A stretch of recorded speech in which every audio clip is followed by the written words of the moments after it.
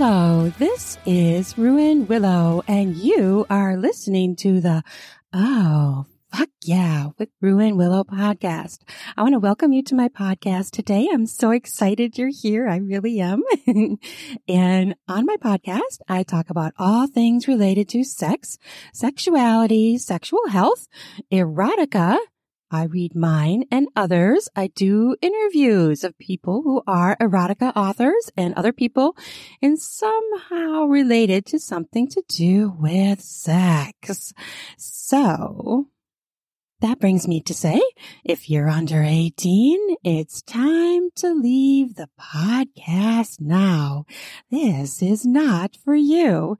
But for the rest of us, oh, hell yeah, fuck yeah, let's do it. Let's go. For all of us who are 18 and over, thank you for following by the rules. Now, today, I have a very special guest. I am so excited you guys are all here today because we have a very, very exciting guest today. I am so excited to talk with him. His name is Christian Redd, and he runs Bondage Tuition, which is about rope bondage education. He is a full-time rigger based in the Nottingham area in the UK. And, you know, I have seen many ties and I really think they're beautiful. They're really quite beautiful. A true art form that obviously takes a lot of practice and large amounts of time. And having someone show you how to do that properly, safely, that's huge. And that is so important and also very fun for people who are into that. Welcome, Christian. Hey, nice to meet you. I'm excited to meet you. I love your accent. Oh, thank you. Am I the first bondage enthusiast you've spoken to? You are. Oh, wow. Okay. I know. Yeah. So this is why it's really cool. I'm really excited. And I am going to put all of your links in the podcast notes. And so on Twitter, you're Bondage Tuition, correct? That's right. Okay. So I have a bunch of questions for you, and some of them I came up with, and some are from fans, followers, and friends. Fantastic. So why don't you start us off and tell us what you do and the services you offer? Okay. So pre-pandemic, I made my living teaching people how to tie up their partner one-to-one.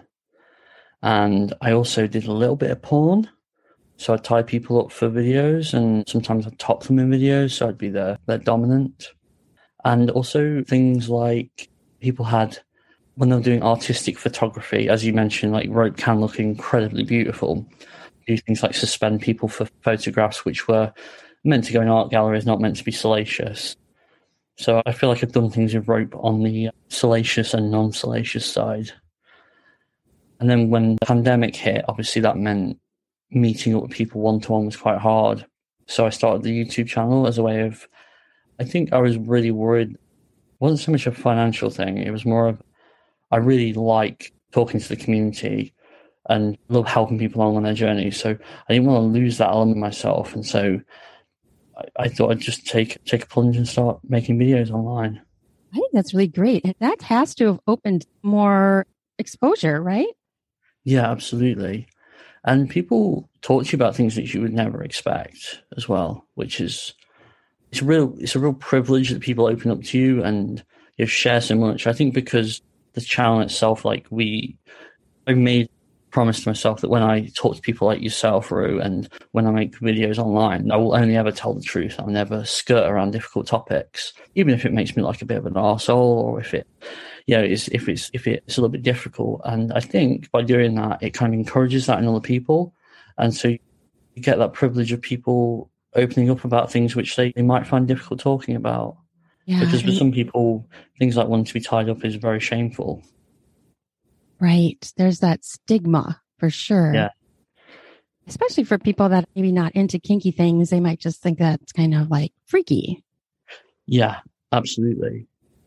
Yeah, like people who identify as, say, feminists, they take how the world views them as very important, that they're seen as strong, etc. If they have desires to be tied up, that can be quite a lot. That can be a big contradiction to get over for some people. Yeah, I totally can see that. How did you get into this in the first place? And at what point did you realize that this could be a business? Oh, wow. Okay. So I'm 37 now. I have been practicing kinky things since I was 18 years old. And the whole time I've been kind of aware of rope. That kind of interest has grown in me over time. I started doing this as a job. I had a normal job. I was like a concept training designer working for big firms and helped start a company. And that company ended up getting bought by another company, which sort of put me out of a job. And as I was learning more and more about rope, I was getting asked to teach more and more places. I was getting more and more people saying, can we come and learn how to spare my partner? Or can we get you to like this country to teach? It kind of became a natural, as I was getting more and more offers to do that, I lost my vanilla job. And that meant it was kind of this seamless transition from one to the other. I think that's fascinating. So it really was pretty much organic of people asking you, hey, can you help us? Or we want to learn more about this. Yeah, absolutely. Because with my vanilla job, I was used to dealing with subjects and topics I knew very little about, if I'm honest. Like some crazy things, like incredibly bizarrely niche things, like how the machines in a bank work, like things that I never even would have thought about. You have to kind of pick up these things and teach them to other people. And so I think when I got into rope, I was like, this was really hard to learn. I found this incredibly difficult to learn. And I kind of had this desire to make that a little bit easier for people. That's awesome. I love that. That's very cool. Now, when I looked, I think it was on your Twitter, I saw two words and I need definitions for these because I have no idea. Okay. So you have shibari and kinbaku. What do those mean? Okay.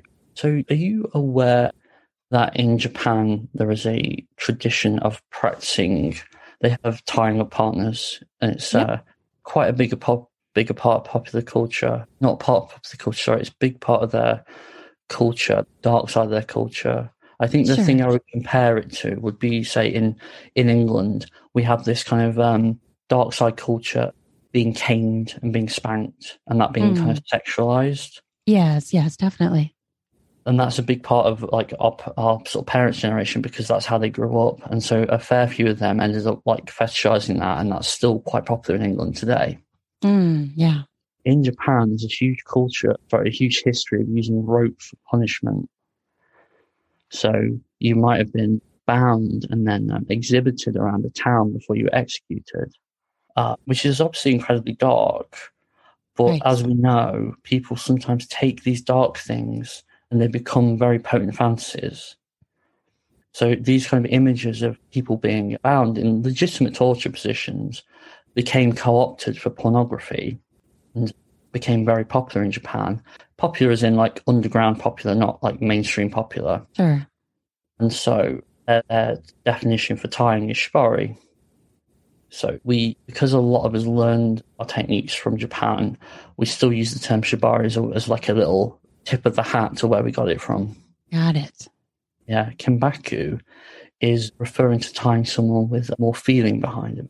So it's less of a focus on the knots, less of a focus on the binding, but as much focus on the mental and physical side of it, the caressing nature of it, perhaps the aggressive nature of it in some cases.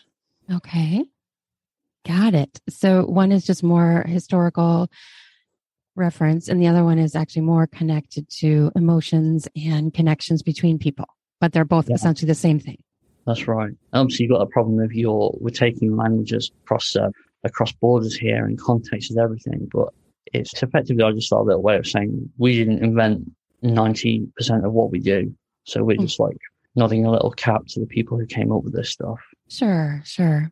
Now, I know there's a lot of talk about DOMs and subs and switches and all that with bondage. How would you define each of those? A sub, a DOM, and a switch? So it's really interesting because people use the rope for lots of different reasons. For some people, they just want to tie the partner up and have sex. Yeah, they want that additional fun. For some people, they have they're in what they identify as a dominant submissive relationship where one person is submissive to the other, And naturally, the rope kind of plays into that because you can say, well, I'm going to tie you up and I'm going to put you where I want you and you're going to be there to be looked at. Crosses like these kind of mental borders quite well because some people, you looked at rope pictures and you said that looks incredibly beautiful. Be interested to know if you looked at any of them and thought, I'd feel really hot in that position. I'd feel really sexy. Right. Well, I mean, there are so many I've seen, and I've seen some of yours and I've seen them in other places, and they're really kind of amazing. Some of them are very involved, and it's interesting how some are just parts of the body and others are like an entire body. Yeah, absolutely. And I tend to find is that people's reasons for wanting to be tied up are very different. So some people, it's a case of they just want to feel like they're being objectified. Some people want to feel like they, quote unquote, don't have a choice. Right. Yeah. Some people. Kind of consensual, non-consensual, consensual. Yeah, exactly. Yeah. Yeah, because there's something about the little story of like someone finds you so attractive that they don't really mind if you say no. Right. And that's incredibly dark. It's also very potent, so it tends to come up in people's sex lives quite often, I find. Yeah, I mean, it's a role play, and, if it's not a role play, then something else. But if it's talked about ahead of time and it's role play, then that can be very hard for people. Would you describe a good rope scene in your point of view? Sure.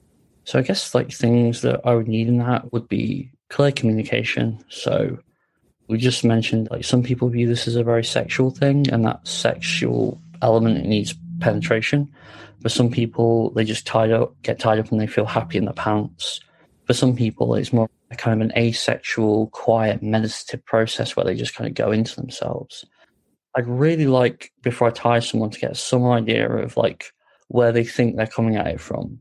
Sometimes you can get little surprises of like, oh, I just view this as like a nice physical sensation.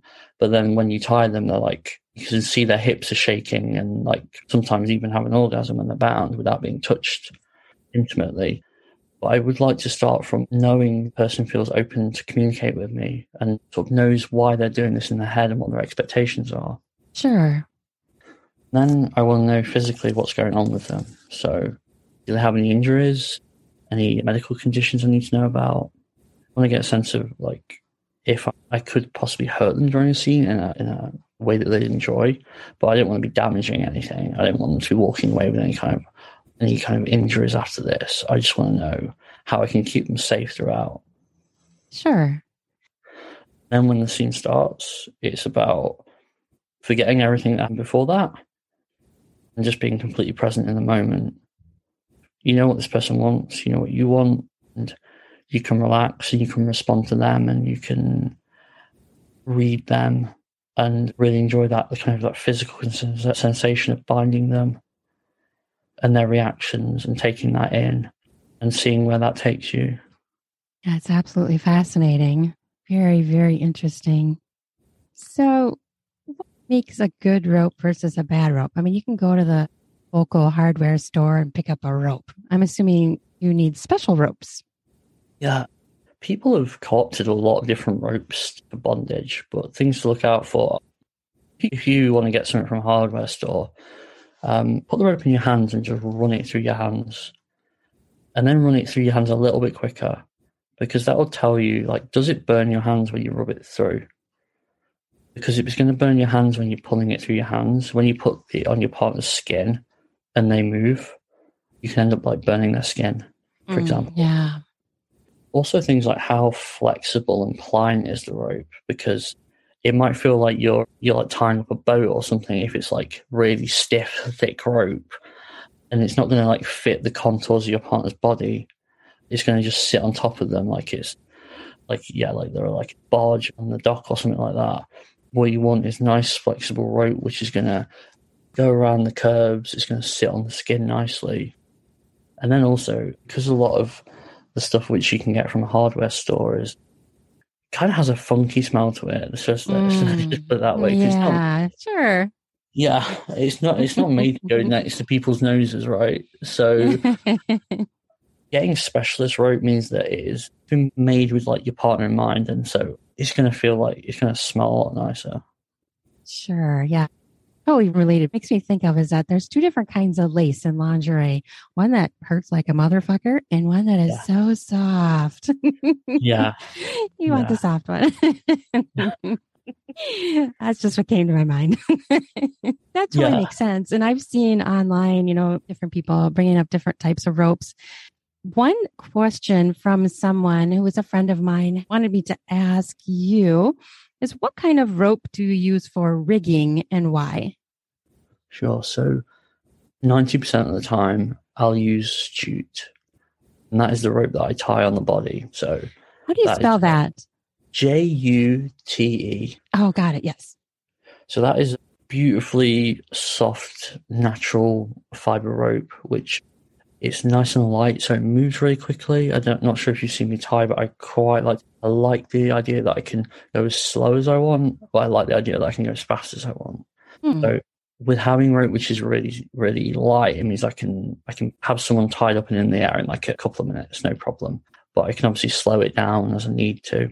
So jute means that I can pick up the pace and go in really quickly. But the problem with jute is it's not the strongest material in the world. So a lot of the time when I'm suspending someone, the nice, soft, fast, pliant rope goes on the body. And I use a stronger rope, a synthetic rope, like Endure or something like that. And that will be the rope which holds the person in the air. So I don't need to have any worries about that's gonna break or anything like that.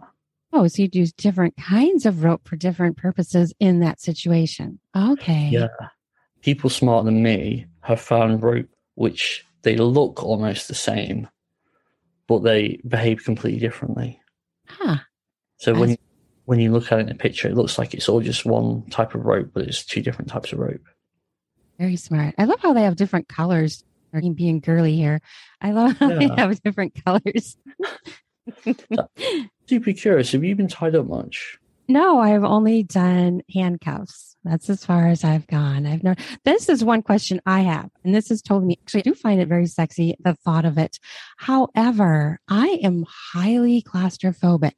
Now, someone who is claustrophobic like me, would I completely freak out? What's your experience with that? Interesting story. I was tying up a lady on Sunday, so a couple of days back. She suffers from massive amounts of claustrophobia. She loves being tied up. Really? Yeah. Oxymoron. I know. No, it doesn't make any sense. I mean, I'm really bad. I have gotten so bad with my claustrophobia that I do not like to go underwater. I don't like to put my head underwater. I mean, that's extreme. And I used to swim all the time. I do swim all the time. And I'd go underwater all the time. And now I feel like I'm claustrophobic when I go underwater, which is totally silly and dumb.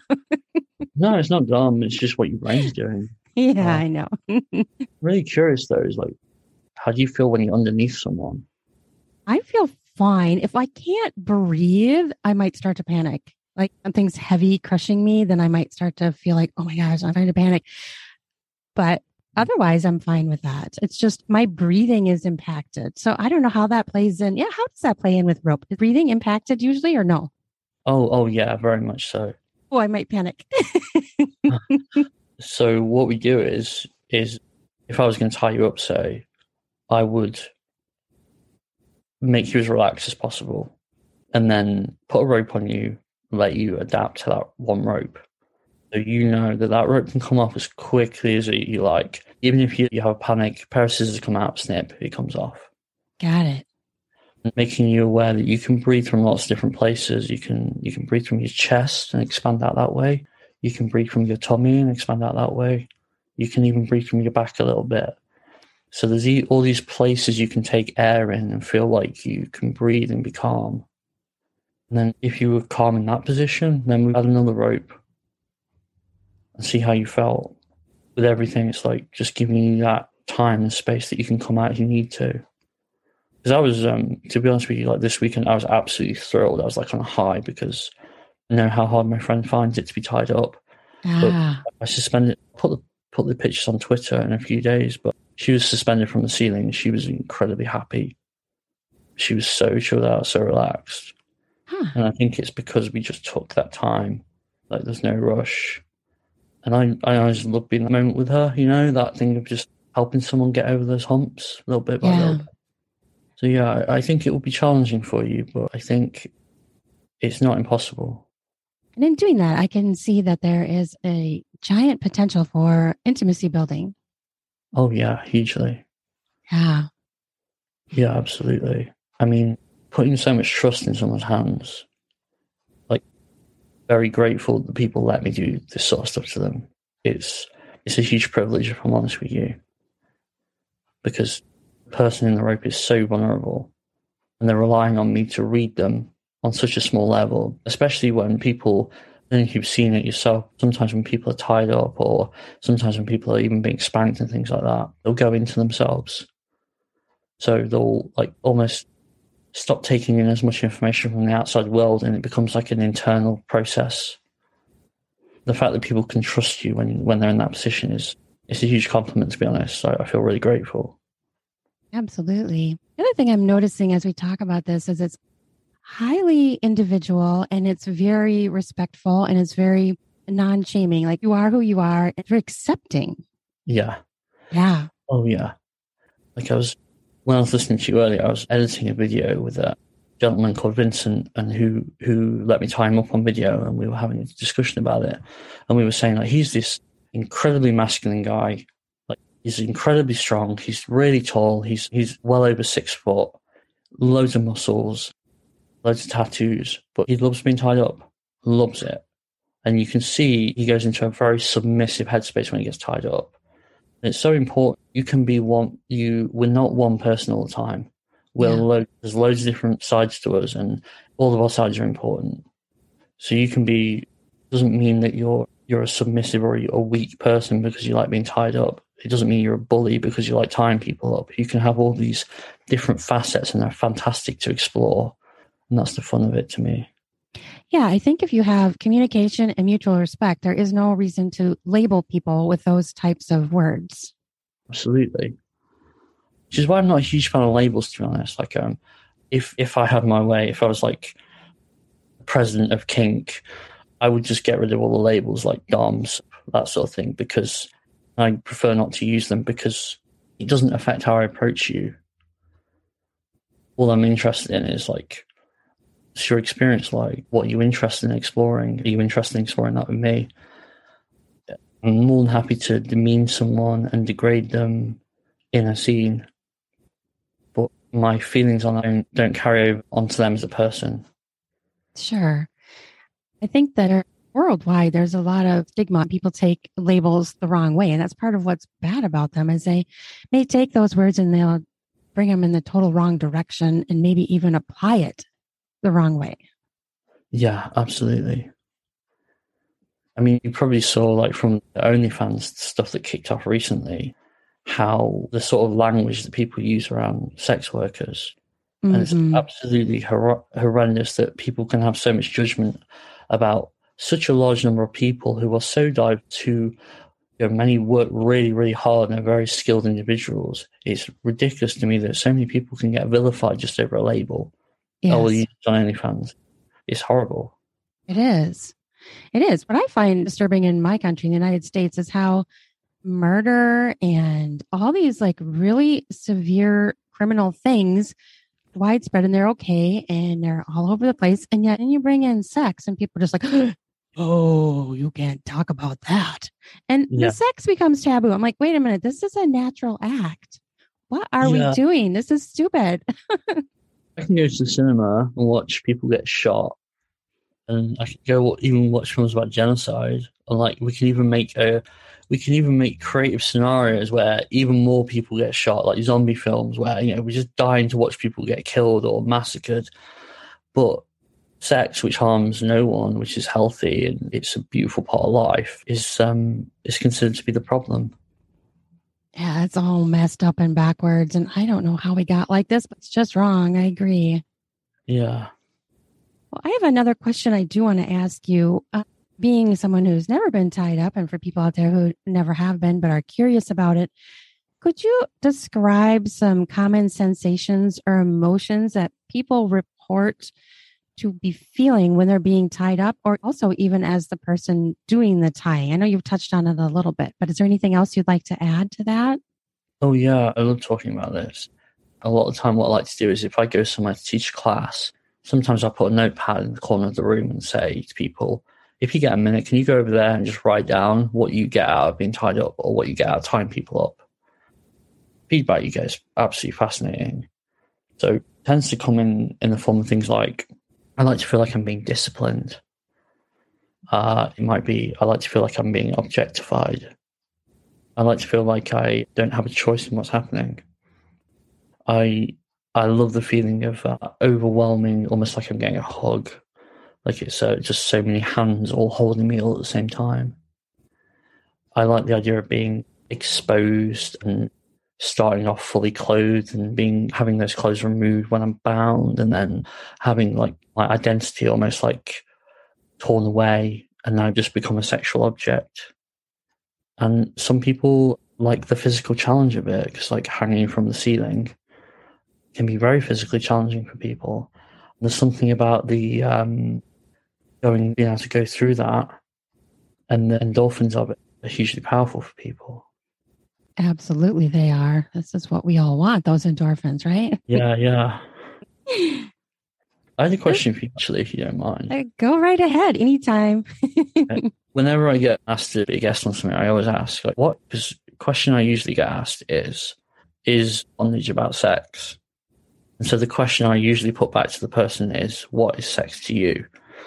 And disappointingly, you haven't asked me the question. So I just wanted to know, like, from your perspective, obviously you've spoken to lots of people, you're very knowledgeable in this area.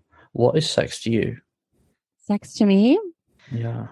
Sex to me is mutual pleasure where both parties, or multiple, there's more than two people involved, reach their highest point they can at that moment, highest sexual point and sexual pleasure at that moment, being still also respectful of each other. But I guess to me, it's more about person caring that I reach my climax and I care about them reaching their climax. That is sex to me, and as much pleasure as possible. Wow, I like the definition. Yeah, that feels very inclusive as well. Yeah, absolutely. Because, like, sadly, so many people like to be intimate, but some people, for whatever reason, can't necessarily do penis and vagina sex or can't do penetration at all. Right. Including the being about pleasure, for me, is a really nice way of framing it. Mm-hmm. Yeah, I like your definition, Rue. And I'm a huge sex toy promoter and lover. I have quite a few of them. And companies ask me to review them all the time, which I absolutely love. And I just love the different sensations and trying them out differently. And I feel like some people are scared of sex toys, like they're scared of rope. But, it's just about how it makes your body feel. And I think it's fascinating too, how everyone's body reacts differently. Like, some people for women are more stimulated by clitoral stimulation. Some are more G-spot. Some are different parts of the body. And sex toys can help people learn that. People who maybe women who've never had an orgasm, get a sex toy, for Pete's sake. Get a sex toy and you will learn about your body. The more time you spend, you can learn. Maybe they don't know. Yeah. Some people don't know, which is really sad. Yeah. I think sometimes when you do a job like mine, maybe you've experienced this as well, is that you feel like, because you talk to people who are very liberated, you lose sight of the fact that some people really not. Like, for example, my partner was telling me there's a conversation in her staff room at work where one of them mentioned that they had a favorite brand of lube and they really like this new brand of lube because it really works for them. The other women in the staff room were saying, what, you use lube? That's so freaky and weird. What? Oh my gosh. Yeah, I know. And this is just about lube. This is giving the body a little helping hand. Never mind all the other stuff. Wow. Yeah. That's shocking. But I know people out there are like that. I know it's true. But you hear an example like that and it just really hits home like, wow. Yeah. Yeah. It's crazy. I find it really funny because I talk to a lot of people about bondage because I'm quite open about what I do, and I'm really happy to have these conversations with people who maybe don't know stuff about it, maybe even people who feel quite threatened or scared by it or a bit angry. I kind of like having those conversations. But I think when you get a group of people, you can kind of see how people get pushed towards the loud or the more demonizing opinions or the more stigmatizing opinions like, well, that's weird. Like, why would you need to use lube? Surely, if like you're doing a good enough job, you should be producing your own lube, which is like such an ignorant way of looking at the world. But like, Yeah. as soon as in a group dynamic, you get these sort of like these loud, oversimplified opinions come up, you do see how people get pushed towards them. Yeah, that actually touches on one of my questions I had for you, which maybe I'll just ask it now. So, in working with topics related to sex, we all often get these naysayers who cut us down or insult us or think it's freaky. What do you usually say to someone who says, this is not my thing, or go as far as calling you a freak?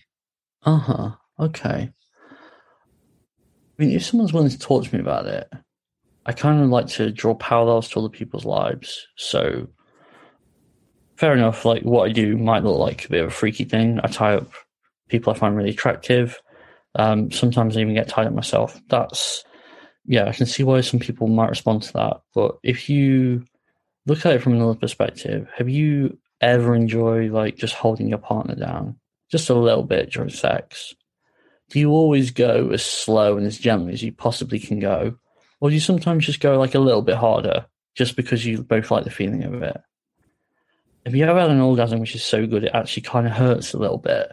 Mm-hmm. Yeah, you've got that kind of pain of just coming over and over again and like feeling kind of your legs shaking because it's getting difficult to take. Have you ever been like absolutely fascinated by when your partner puts a certain outfit on, like a certain material that they wear, like lace or like satin, and you just can't take your eyes off of it?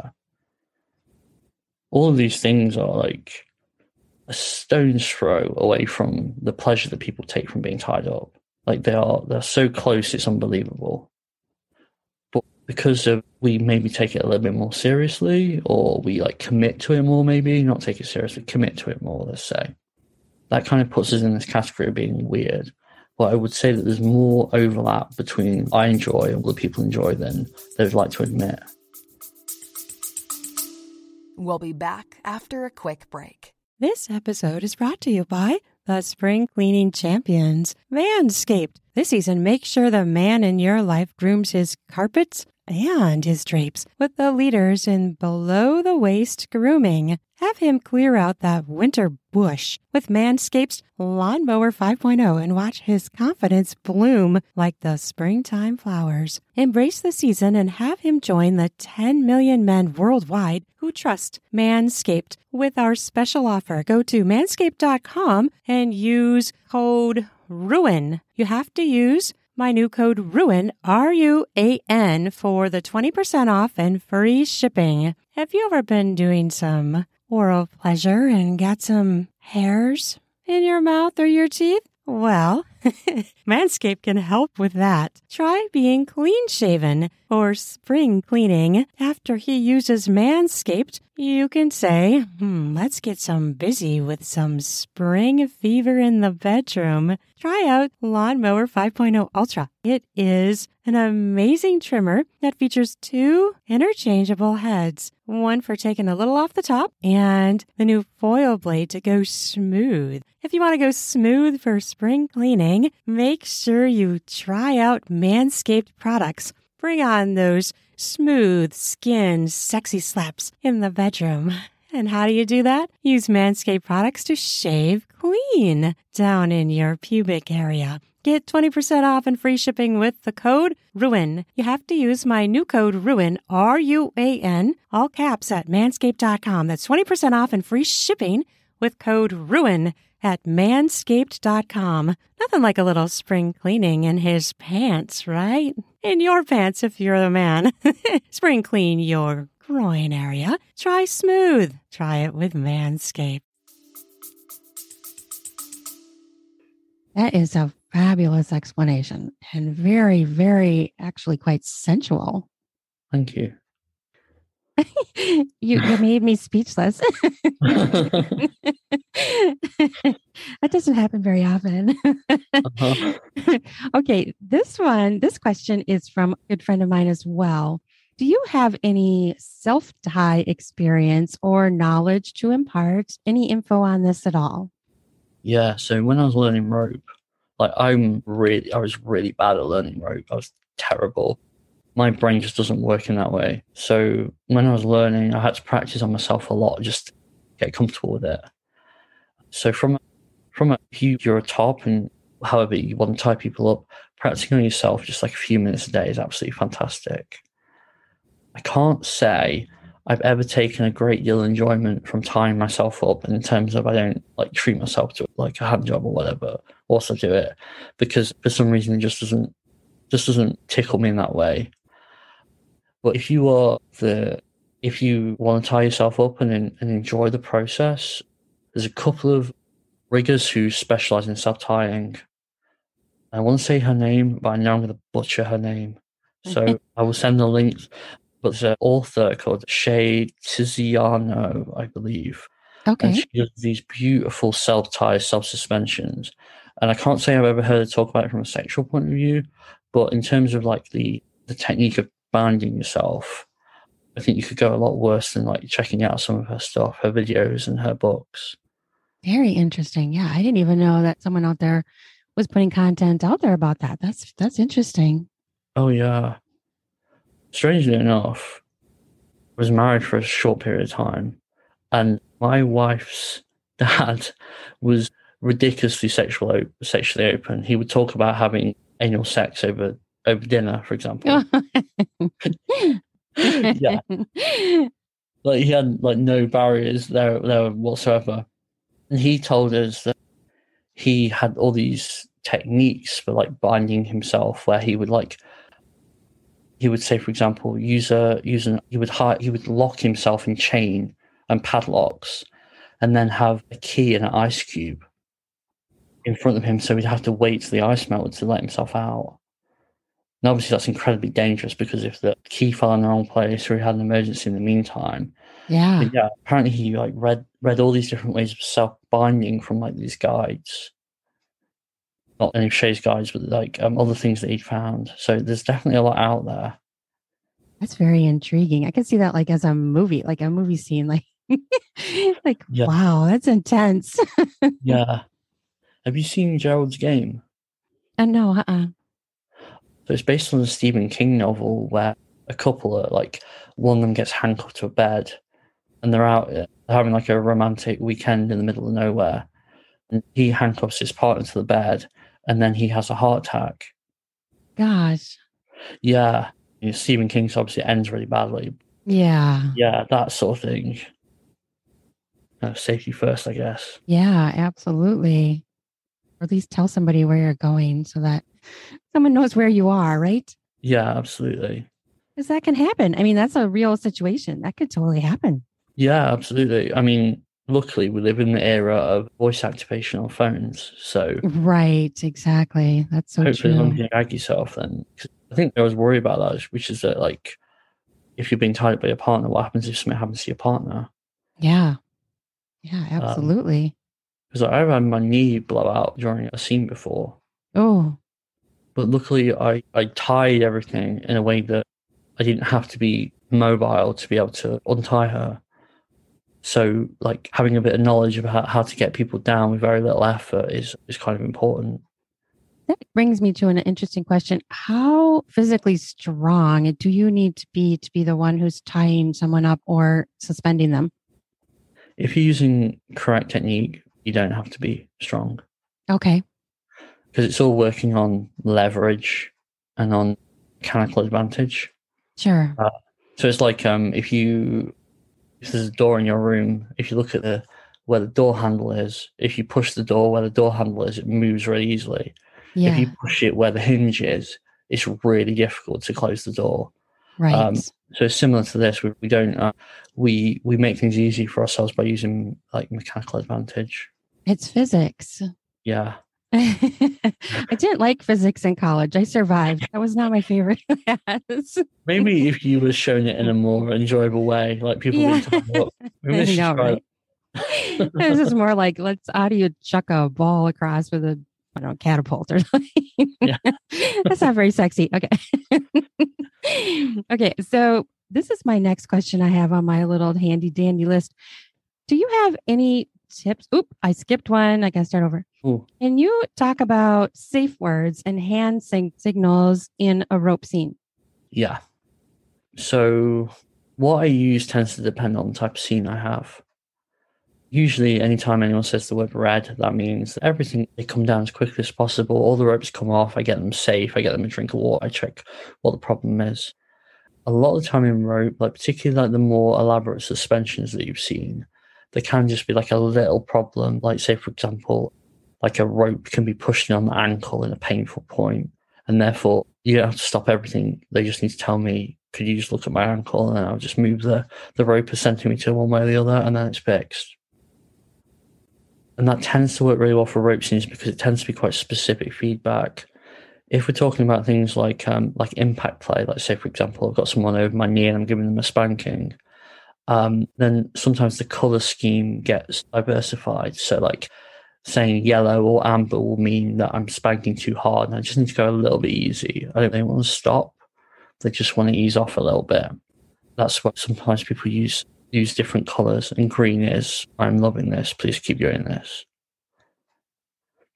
Got it. Yeah. Obviously, we sometimes play with things like gags. Sometimes people don't like to talk during scenes. And so little hand signals, like, for example, what is the sound of one hand clapping? Yeah. Some people can make that noise with their hand. Sure. Some people just do like jazz hands. It's obviously going to draw attention, so that can be a way of indicating there's a problem if there's like a gag or a lot of restraint involved. I just had to try the hand clapping thing. I can't do it. My hands are too small. My hands are too small. I make no sound when I use one hand to clap. That would not be my signal. Okay, sorry. I had to say that. It was too funny not to say. Yeah. Can you make a noise by like just tapping your foot on the floor? Can I? Yeah, just maybe something like that will work better. I probably could. Right now I'm on carpet, so that's not going to work. Okay. And other nice signals are like, say we're doing a scene and, we talked about consensual non-consent earlier. And sometimes that can have a really strong reaction of almost like tears, maybe like a lot of adrenaline going through the body. Sure. And so it can be difficult to tell, like, when you're doing a scene like that, is the person okay? Is the person enjoying this? And it's not in character to say, like, hey, Rue, are you okay? Like, am I doing the right thing here? So instead, what I might do is I might just grab your hand and squeeze your hand. And if you squeeze my hand back, then I know you're fine. Sure. And that's like a really subtle way of conveying that everything's all right. And that plays into feelings sometimes when you're so overwhelmed, it's too hard to speak. Absolutely. Yeah. And one thing that's really important is sometimes talking isn't the best form of communication. Sure. Sometimes reading people, sometimes like those nonverbal cues can be way more effective than like 100 words. Absolutely. I tend to see that quite a lot for porn, actually. Yeah, I bet. Yeah, because if it's like quite an extreme thing of like, lady comes in, gets forced onto the floor, gets all the clothes stripped off, gets tied up, it doesn't really play into it to like come out of it. So having like the little hand squeezes every so often is a good way of knowing that everything's okay. That makes a lot of sense. And the other thing that makes me think of is that sometimes we can just communicate with the look in our eyes, which actually is quite fascinating. It is fascinating. And you ever think it's interesting that like these nonverbal skills are so important or can feel so important to like a good scene or a good sex or whatever, but these can also be really hard to teach. Yeah. In the real world, some people completely miss them. Yeah, absolutely. Yeah, because I think we all have a different sensitivity to things like that. And so it can be hard for some people, and some people are very aware that they're bad at it, which I think comes back to why it's important to acknowledge what your strengths are. And also some people are not good at displaying emotion as well. So like I think my favorite people to play with are by far people I can read, as in I can look at their face and I can know where they are, and I can feel their breathing and I know where they are. I can just like look at their toes and how they're moving, and that gives me like a little indication of what they're experiencing. But that's highly fascinating. Yeah. You ever see that? Sometimes, someone's about to like, you say someone like, oh, I'm going to take that off you now. And you just see the little toes turn inwards. Sure. And like the shake of the legs.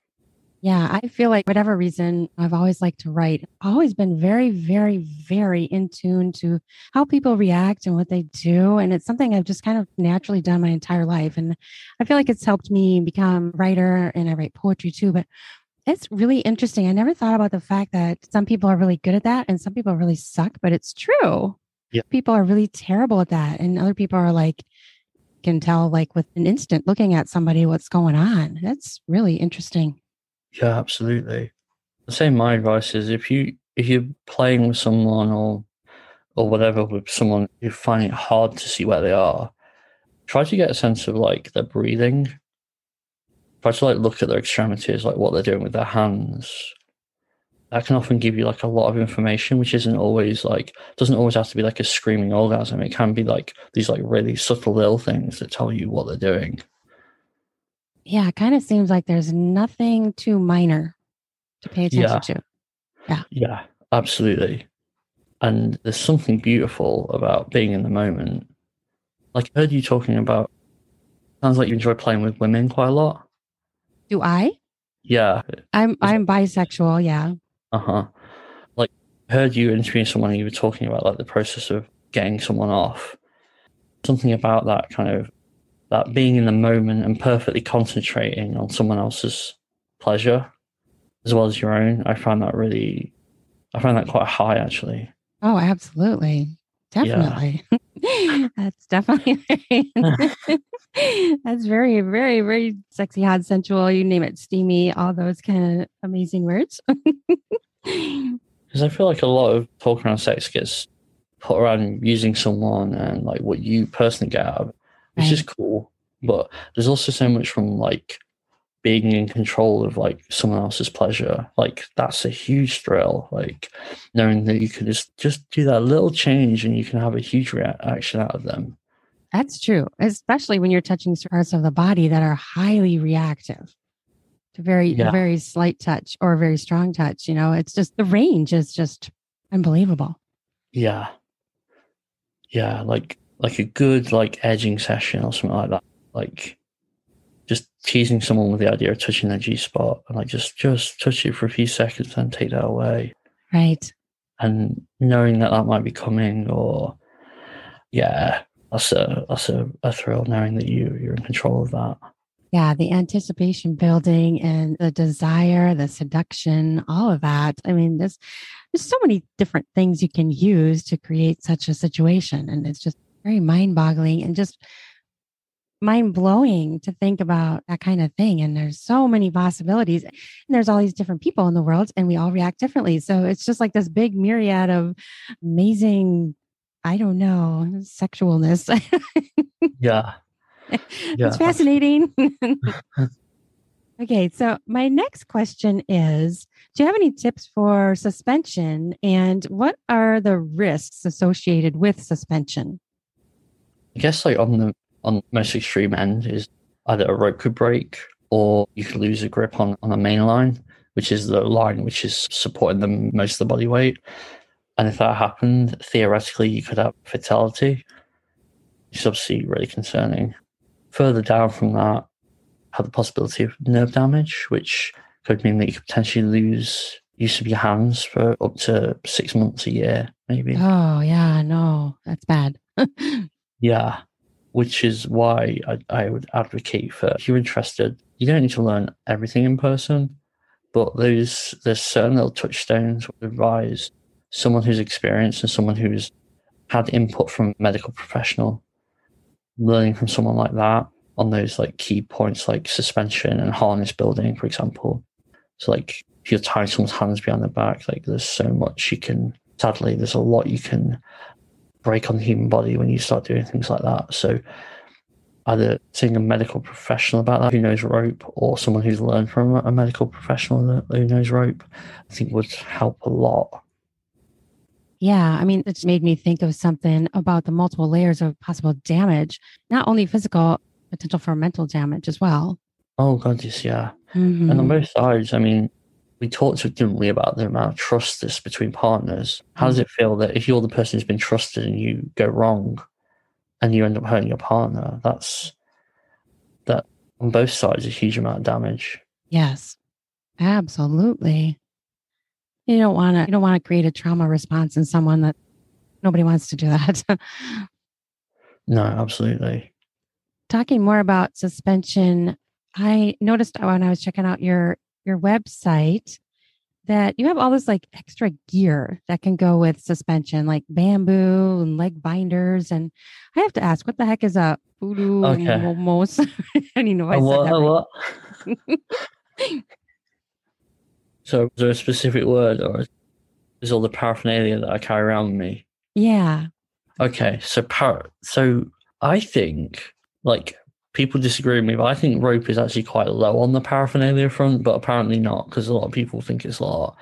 So you've got a choice as to what you can suspend someone from. And sometimes we'll use something like a metal ring because it's nice and strong. And it also means that you tie off different body parts to a metal ring, then the person will turn in a nice little circle once they're up there, which some people like. And then sometimes we'll hang a piece of bamboo from like 2 different points of the ceiling. And what that does is it means that it can't rotate. It's just going to stay there. So if you want to position someone exactly how you want them and spread them out across a piece of bamboo, that gives you an opportunity for doing that. Very interesting. Yeah. So imagine, for example, you're stood up, you have your arms like out alongside you, and your arms are being bound to that bamboo. You kind of can't stand up. You can't sit down. Your arms are kept in that position. It gives an opportunity, because obviously rope's very flexible. Sometimes that's almost like too flexible. You want to have it so that you want like a nice solid fixed object, like a piece of bamboo. What's different about bamboo than other kinds of wood? It's very light. So it means that we can move it around without. So I could take a huge chunk of bamboo and I could just carry it upstairs if I need to carry it upstairs. And it's also very cheap to transport. Obviously a piece of metal scaffolding, but I need some help to get around places, and it's so heavy. Walking into it, for example, is going to really hurt. If you walk into a piece of bamboo, it won't hurt. I speak from experience. It's very interesting. I mean, yeah, you carry around like a big plank of oak and it's going to be like really super heavy. So oh god, yeah. That makes sense to me. Okay, my brain's weird. Okay. What's my next question? Oh yes, what is the voodoo momos? What is that? The futomomo is a leg binder that you tie the leg to itself. So if you put the heel of your foot to your butt and then tie your leg into that position, that's often referred to as a futomomo. Okay. Do you find that when someone's tied up that they cramp? I mean, is that a thing that happens, or does the pressure of the rope not prevent that? Or what about leg cramps or muscle cramps? Oh god, yeah, you can get cramping. Often like hydration as well can play into that. So like, has the person had something to eat and drink that day? Like also like how much force they're putting in. Like this becomes a problem. Like if you're combining rope with say like orgasm play and you're like forcing them to like orgasm over and over again, it's not unusual that you can get a foot cramp because they're like pushing their foot down so much. Sure. Yeah. So it's being aware that can happen and making sure that if you're having someone somewhere for a long period of time, making sure they can adjust into different positions to avoid cramping. Right. I mean, when I think about when I orgasm, I like lose control of my body and it's like doing its own damn thing. And you shaker. Go really rigid and I will shake really, really rigid in my feet, just really rigid. And I think about that and I think my body pressing against the ropes. What would that feel like? Would that stop my orgasm? I don't know. Well, my partner is a shaker. She really goes to town. And being tied up doesn't stop her from coming like that. Okay. She still comes very heavily. Interesting. Yeah. And she says the sensation of being bound kind of adds to it for her.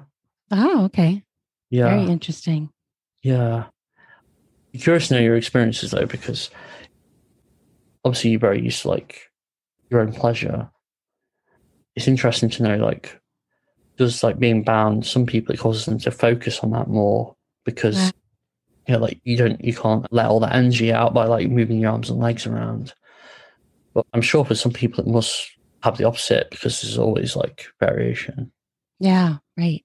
What about using blindfolds? Do people find that that is, I mean, I suppose probably individual, whether that increases pleasure or not? Yeah. Do you think sometimes there's something to be said for like the bondage itself? There's a case of when you remove someone's agency, they almost, okay, how do I put this? Let's say two people are having sex. I think sometimes there's like a bit of a dance in terms of like sharing pleasure, isn't there? So some person, yeah, you're both like doing nice things to each other. When you take away one person's agency, so say they're tied up, say they're blindfolded, that's almost like saying, no, we're going to do what I want. We're going to focus on you. And I think the blindfold enhances that. But it can also be a case of, in some cases, like you've lost your ability to make decisions now. Like you just get just have to like listen to your own pleasure. You just have to listen to like what my hands are telling you. And I love that kind of vulnerability. Yeah, it's very interesting. And then in that, you have to switch to a different way to assess them because you can no longer read their eyes. Yeah, absolutely. I mean, it's just like this conversation now because like I can't see you, you can see me, we're having a good chat. But like when one of us goes quiet in between, it's like, what's she thinking? Is she like horrified by what I just said? I know there's like a piece missing. I know exactly what you mean. There's kind of like when you text someone or email them, totally take it out of context because you don't have anything else to have these words and you can take offense or, you know, think it's bad because you can't read anything about the person. I know, difficult. Yeah. I love doing things like blindfolding someone and saying, what do you want me to do to you? Yeah. And just seeing that look on their face of, should I just ask for it? And then if they do ask for it, just like leave a little silence. Am I going to do it? Am I not going to do it? Right. Yes. And I narrate audiobooks, a lot of erotic audiobooks. And when doing my editing, it's interesting because spacing between words in conversation or in a story matter. In the same way, communication between two people matters. Spacing, the silence, the length of silence. And when I'm doing it and I'm reading and I'm editing and I'm like, oh, it just doesn't work. That space of silence is too long. That's too short. No, that doesn't work. For me, it's just kind of like I feel it. And so when you say that, it's just really interesting to me that silence in itself is also a communication. Yeah, absolutely. That's very interesting. Huh. Yeah. I think that's overlooked quite a lot. The most powerful thing you can do sometimes is nothing. Yeah, right. Oh, no, or like the most powerful thing you can do is listen. Yes, absolutely. Now, is there anything else you would like to say about non-consensual activities? I just had that as a question next. So that's why, no other reason. That's why I'm going there right now. Non-consensual activities? With rope or any sort of bondage? Oh, wow. I mean... It's an open question, I know. Yeah. So I think that if you look on the rope scene, because... Okay, how do I put this nicely? Like, famously, it's had some very big personalities, and you get people being able to do things which Peter's has been very impressive. That has led to some of those individuals being able to like push the envelope in terms of what they can get away with when they play with people. Sure. So because it's being viewed as like a privilege that this person is tying them because they're a big name rigger or something like that, then I think it starts to go to people's heads a little bit and they'll start to push things. Not unlike the Me Too stuff, I don't think. Like people in a position of power, even though in terms of society, they're still part of like a subculture. Like in my view, power can prop up anywhere. Like as soon as you've got a subculture, you can start getting a power differential. And so sadly, because you've got these people who are really good at what they do, you've had a lot of people come out as like a Me Too stuff, but like the rope world. I mean, I know that when I was learning that it wasn't usual to go to a class and the person teaching would like basically do you rope your girlfriend effectively, and that's considered to be normal. And that's obviously not right. It's very messed up. But right. I think because of its nature, because some people have gotten these abilities which are considered to be extraordinary, is encouraged also this kind of undercurrent of shitty behavior in some circumstances. Right. So, which is why, like, if you hear about the rope scene, you often hear about, oh, this other big name rig has been named as like doing something non-consensual, which I think is horrible, because as I'm sure you're aware, non-consensual fantasies are hugely prevalent. Like, they're really, really common. And so they also come up in rope quite a lot. And some people like talk down on them quite a lot, consider it to be a bit gross, a bit disgusting. But to me, like, you get to choose what your fantasies are. Right. And it's not hurting anyone. And so properly, like, acknowledging it as a valid thing and something that you don't have to be ashamed of is hugely important. Absolutely. And knowing how to kind of explore that and enhance that as a top is really interesting to me. Oh, absolutely. It's all about communication. That's one of the first things you said, right? Yeah, absolutely. Hugely important. Really underrated. Good boundaries as well are hugely important. Because I think what happens is, say people want to be tied up. I think sometimes people are so keen to experience that they forget to properly put boundaries around what they're okay to not experience, what they're not okay with experiencing. Oh, sure. I've seen so many examples where people having strong boundaries saves them from a lot of problems. Oh, yeah. That makes sense. It's like if people aren't talking over you and not listening to you when you're having a negotiation, that gives you a little bit of a hint about how much they're going to be listening to you when they're actually tying you up. That's true. I saw on your website that you also include martial arts into some of what you do. Tell me more about that. Yeah. So as I mentioned, I've been on the kink scene for quite a while. Been studying martial arts from when I was very little. And I never thought, because I'd only ever been like rolling around with sweaty dudes on the floor. I never thought, well, this is going to like apply really well to like a kinky scene, because I never thought that whatsoever until I went to university and I started. Basically, I was absolutely horrendous with women, awful, absolutely awful up until when I went to university, and I was very, very grateful of the help when people pointed out how bad I was with women.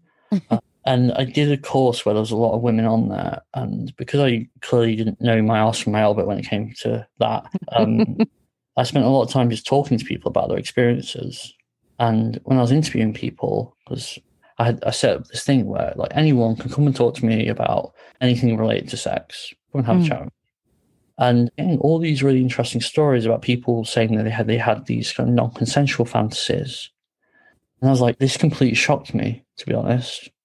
Time as like a young man, and then it became, and someone else pointed out to me, it's like, well, you've been like picking people up and throwing them on the floor most of your like life.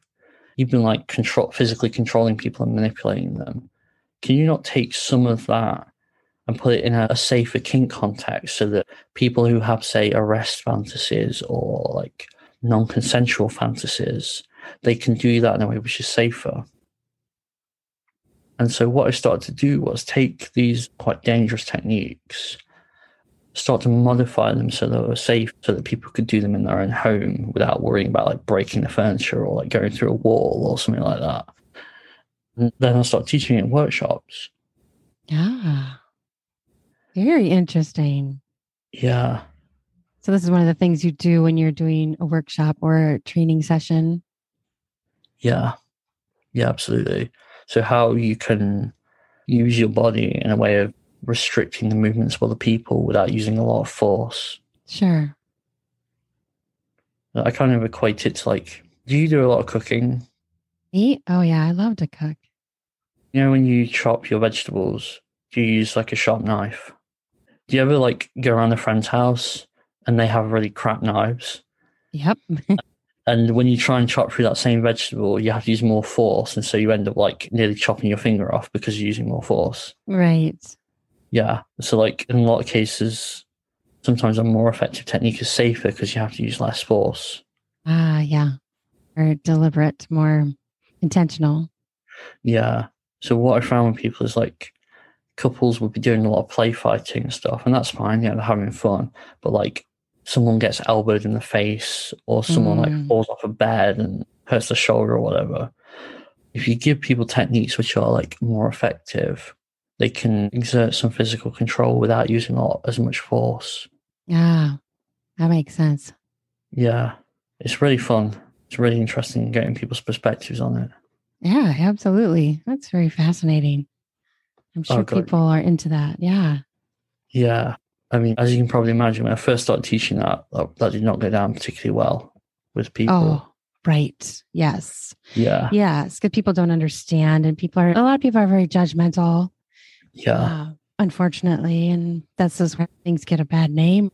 Yeah. It's sad that happens, that people have to do that. I know some people, it's just their second nature, first nature. What I find really entertaining is like, it's often the bottom, the person being taken down, who buys the ticket for the top. So it's normally them who's like pushing their partner through the door to like come and learn how to take them down, because they really like the idea. They want that. Yeah. Similar with rope classes, it's more common for me when I have couples. It's more common that it'll be the female partner who wants to be tied up, so they'll buy a ticket for the male partner. Sure. It sometimes happens the other way, and obviously it's there's a lot of women who like to tie guys up as well. Right. But that seems to be the most common scenario, which I find really interesting and completely counter to what most people think is actually happening, which is that like these poor women who don't want to be tied up are being somehow like emotionally manipulated into it. Right. Right. This is where people who don't understand that whole community and aspect can completely take it wrong. Yeah. Absolutely. Yeah. And it's what gives it the bad rap. A friend she's a porn star, and she has done some work with other, I don't know what you call them, other companies. I don't know what you call them, but like they have to fill out this like massive contract, and it has everything in it. You know, you okay with this? Not okay with that? To me, what I think is really amazing is that, first of all, that they do that. That's fantastic.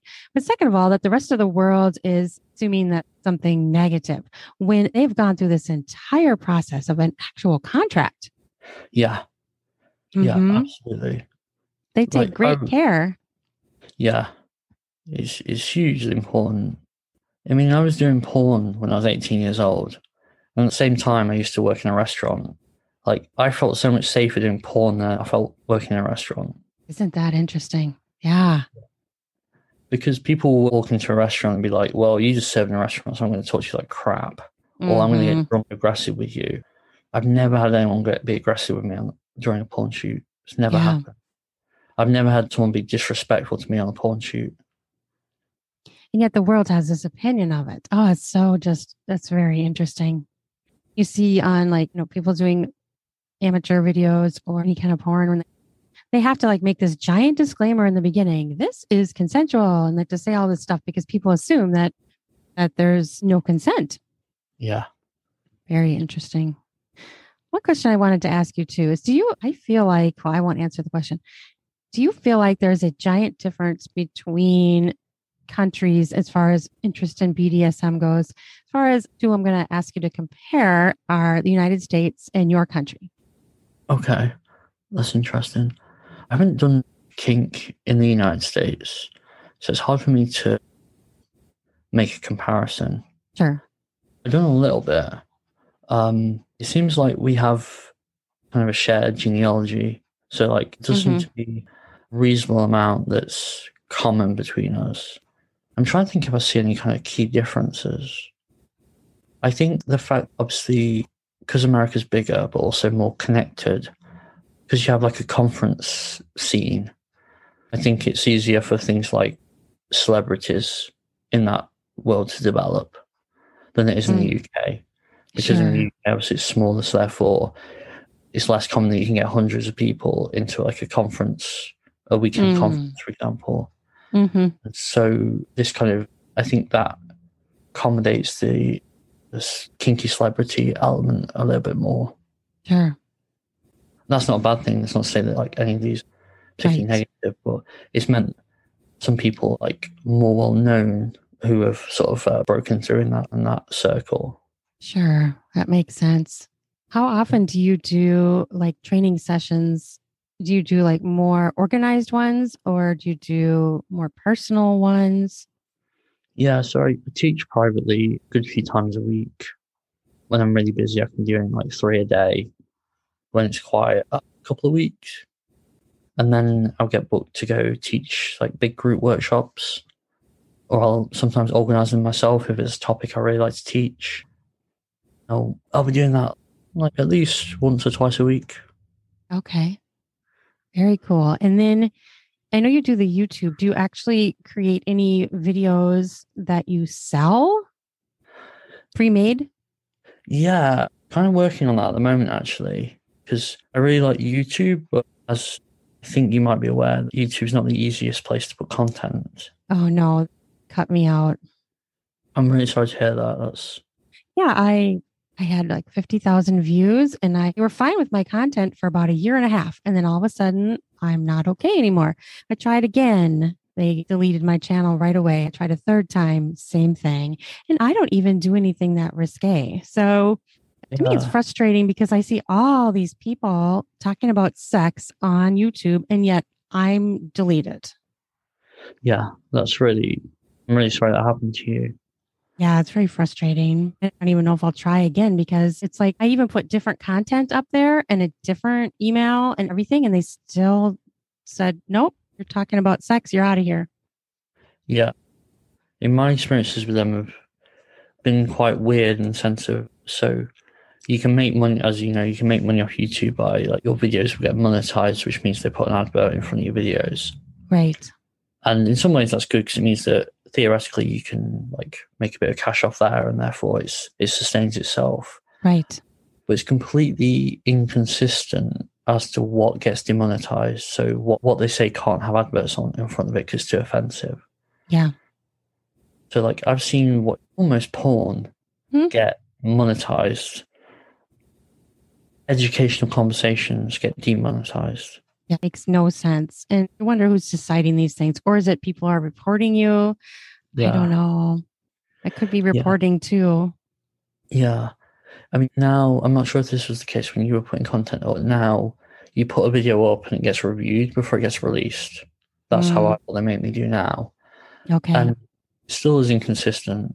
So, for example, I can tie a mannequin with no arms, no legs, very little facial features, and that can be demonetized and because I'm told it's too offensive. But there's videos of me tying, I think that I tie 3 women in one video because I'm like editing different clips together, and that's completely fine. Yeah. Makes no sense. Yeah, it's really strange. So I kind of don't really rely on that money. I ask people to go onto my Patreon if they can support me, which is great. Right. But it's a great way of outreaching to people. It's absolutely fantastic. Oh, it is. It is. It just has such a wide audience and can reach so many people. So yeah, YouTube is a very powerful tool for someone who creates content. Yeah. Yeah, absolutely. Yeah, I was not real happy when I lost it. And I thought, how are you okay with me all this time? And all of a sudden you're not okay with me. I wasn't doing anything different. It was all kind of the same stuff. So I'm like, does it make any sense to me? No. Did you lose any of your work? Well, luckily I had all of it saved on my computer and I had been putting some of my podcast episodes on there and so I pretty much had everything saved on my computer, but it's just hard. Some of the things only worked on YouTube. I have nowhere else to put them. So that's kind of a drawback. And I could try to transform them and put them somewhere, but well, I guess you just move on and create new stuff. Yeah, that's so horrible. I'm really sorry. It's very frustrating doing platforms.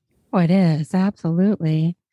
Do you have any short-term or long-term goals that you'd like to share? I know you just talked about doing your videos pre-made. Anything else?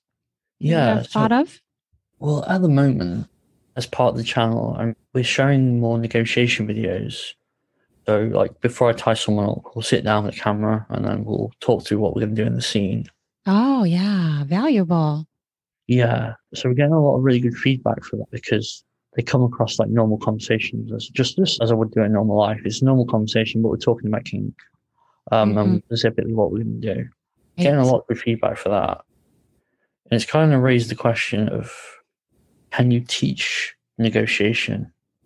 And for me, it's a question of, what does good negotiation look like? Is good negotiation better than, say, making a good checklist? Or is it better than being a good reader of people in the moment? Raise some really challenging questions. Like, if you want to train something, how do you do that? Like, what does a good negotiation look like? Because is that different dependent on the scene you have after it? So at the moment, I'm kind of puzzling about that. Right. So trying to record as many as possible. Would like to show it to some people who maybe have a better, more informed opinion on things like that nature. Sure. Do that.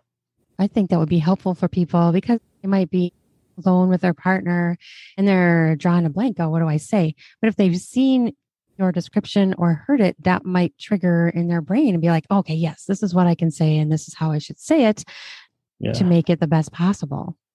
Yeah, absolutely. And the fact it doesn't have to be 100% serious or structured as a conversation, I think is quite useful for people as well. Yeah, it's almost like you're got to figure out a way to create an awareness in them, observation techniques, or just an awareness, raise an awareness in them. I'm not sure the right word for that, but yeah, sometimes I like things where I don't know where they're going as such. Sure.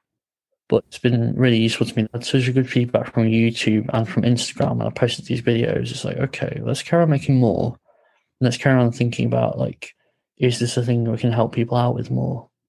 Because I also don't go down the route of saying, well, my way is the right way. Like, here's me doing it correctly. Here's everyone else doing it incorrectly. Because I don't think that at all. Right. Because what I found is that people approach situations in very different ways. And obviously, I'd love it if everyone could negotiate for a session. But in reality, I know a lot of people don't. Sometimes they can be really happy with that as an outcome. So it's kind of making it appropriate for how different people think, not just how I think, and not just how my friends think. Right. I think it'd be very valuable for people. Absolutely. Well, in closing, is there anything else you'd like to add or say or quickly retouch on? No, thank you very much for having me. It's been great talking to you. Oh, it's been fascinating talking to you. I really enjoyed it. It was amazing. It was eye-opening and it was really fun. Yeah, really nice chat with you. Thank you very much. And for everyone, I will put all of his links to all of his things down in the podcast notes so that you can click through them. I can actually put links down there so you can actually click right through it. You don't have to copy and paste. So thank you for listening. Absolutely. Thank you, Rue. Okay. Well, thank you. And I hope you have a good rest of your day. I really appreciate you talking with me. Yeah. Take care, Rue. Have a great week. Okay. You too. Bye-bye. Bye.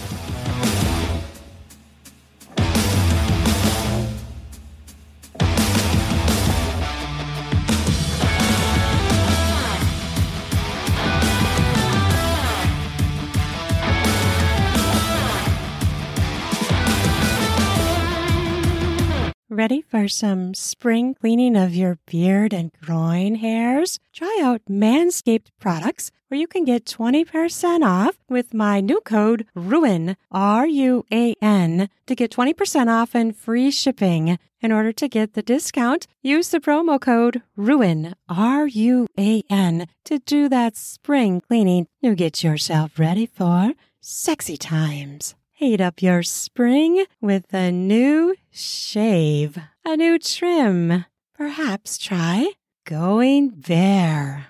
Get more skin smacks in the bedroom, if you know what I mean.